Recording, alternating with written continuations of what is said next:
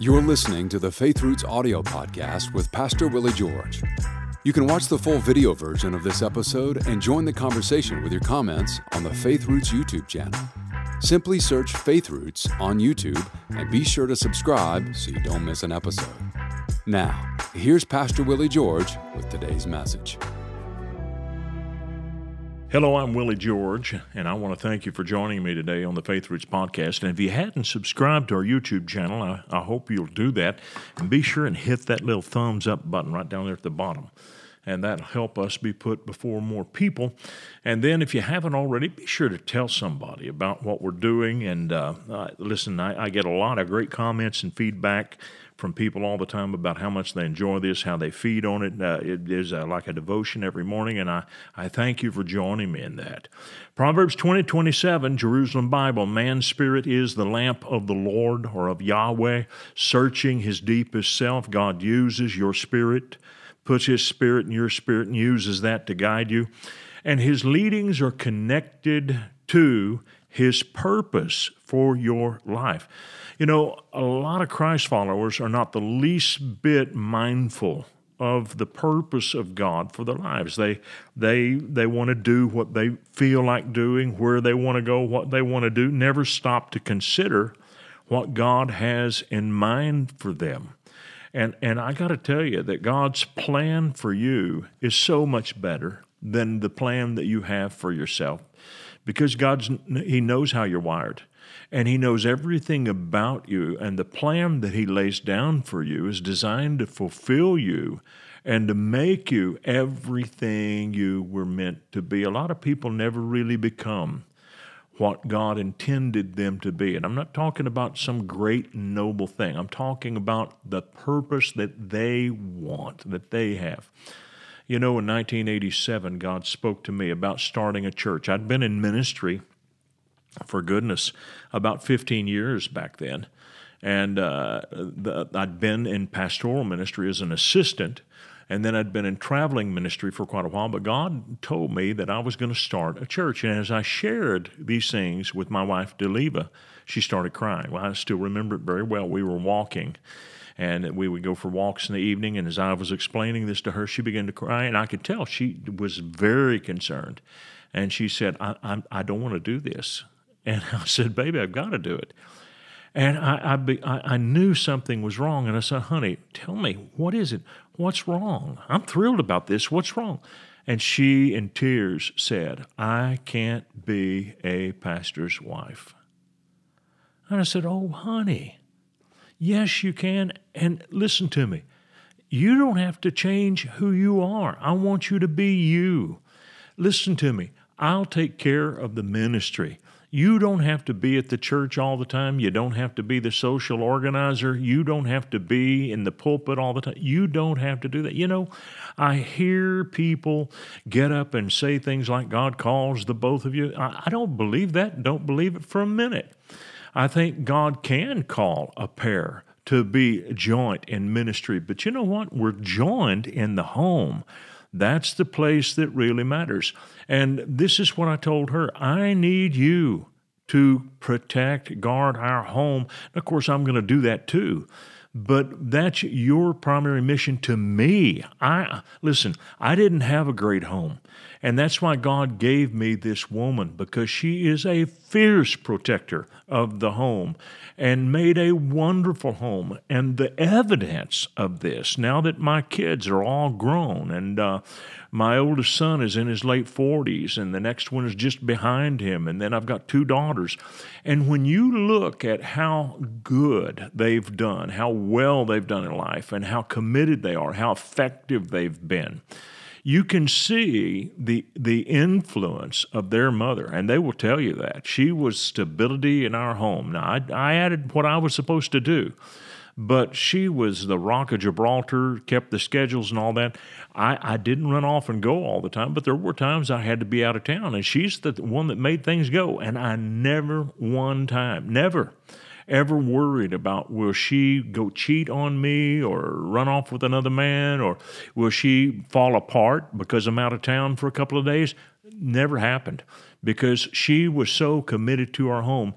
She was the Proverbs 31 woman, and the Spirit of God reminded me of that many times. His heart does safely trust in her. That's what the husband does, and that's always the way it was with my wife. And so, the thing of it is, she followed God's call. Now, some other pastor's wife might have a totally different path. I get that.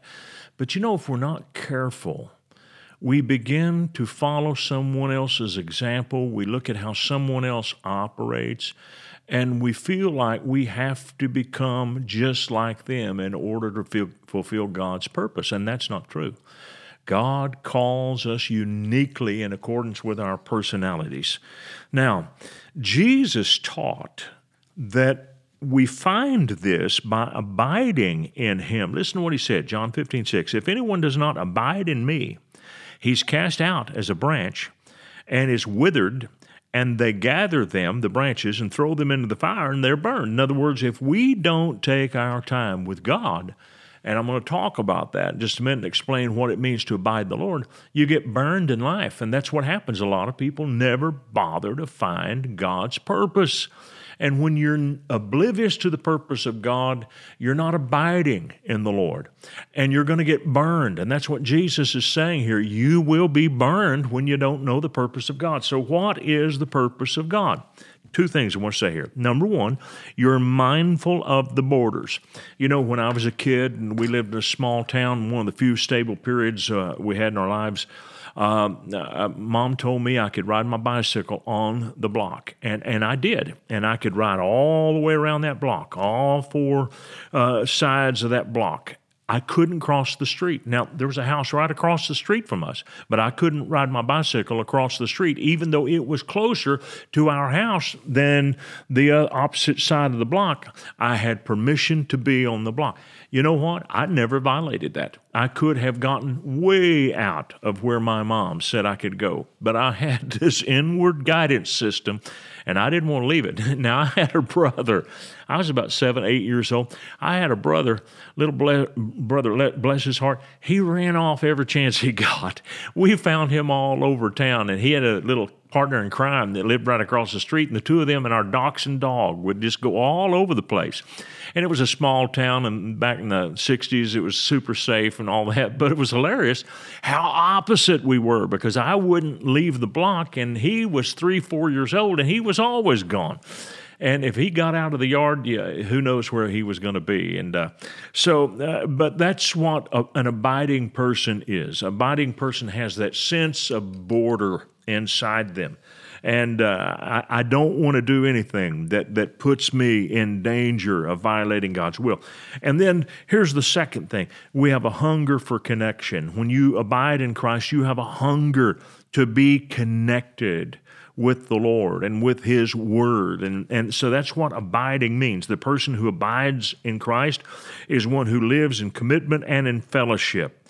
Now, so it's possible for someone to know the Lord and be saved, but yet they do not abide in the Lord. An abiding person is the one who is looking for that purpose. And that doesn't necessarily mean you're going to be a full-time minister. You're fulfilling the plan that God has for your life. Abide in me and I in you. That's what Jesus said. Now, the person who does this is very fruitful. John 15:7, if you abide in me and my words abide in you, you will ask what you desire, and it shall be done for you. Now let me tell you what's going on here. And you can see this.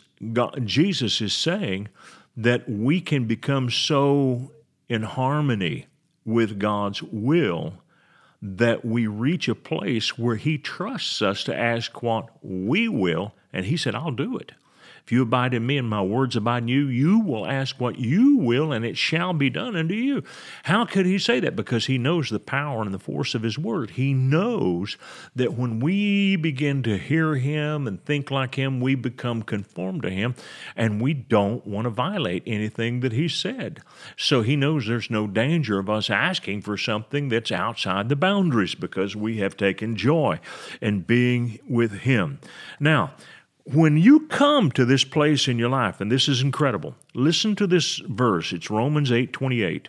We know that all things work together for good, not to everybody, to those who love God, but that's not the end of it. You got to do more than love God. And to those who are the called according to His purpose.